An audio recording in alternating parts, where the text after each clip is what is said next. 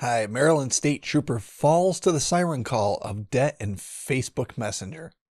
Stick around to hear this electronic true crime story.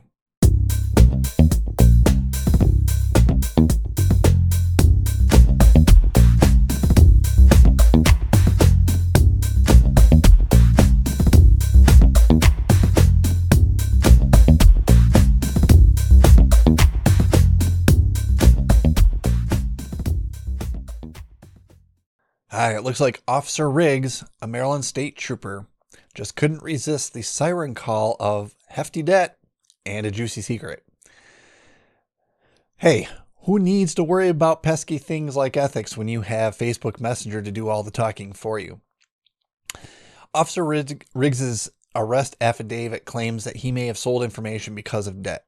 When investigators looked at the amount of debt that Riggs had, there were 5 credit cards totaling more than $34,000 with a minimum payment of over $1,300 a month. Riggs had additional debt totaling over $67,000 that wasn't mortgage related, and it was things like vehicle and student loans. So if you add that together, Riggs was looking at approximately $101,000 in debt that investigators knew of. And for the information that he had as a Maryland State Trooper, he sold it to a drug suspect for approximately $1,800 in cash. According to the arrest affidavit, the cash was left behind a dumpster at a Red Roof Inn in Hagerstown, Maryland. And like I said, the affidavit also goes on to just discuss how Facebook Messenger was used as a communication method. And when you're trying to be sneaky, nothing screams under the radar quite like using a giant social media platform.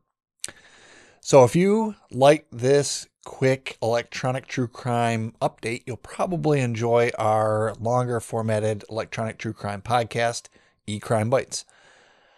If you're watching this video on YouTube, I will link the playlist here so you can go check it out. And if you're listening to this audio, go ahead and just look at one of the other episodes because I've mixed the eCrimeBytes nibbles in with the eCrimeBytes episodes. So depending on whether you want to listen to something quick or something longer, you can choose just per episode. So hope to see you over there and see you on our next video. Thanks. Bye.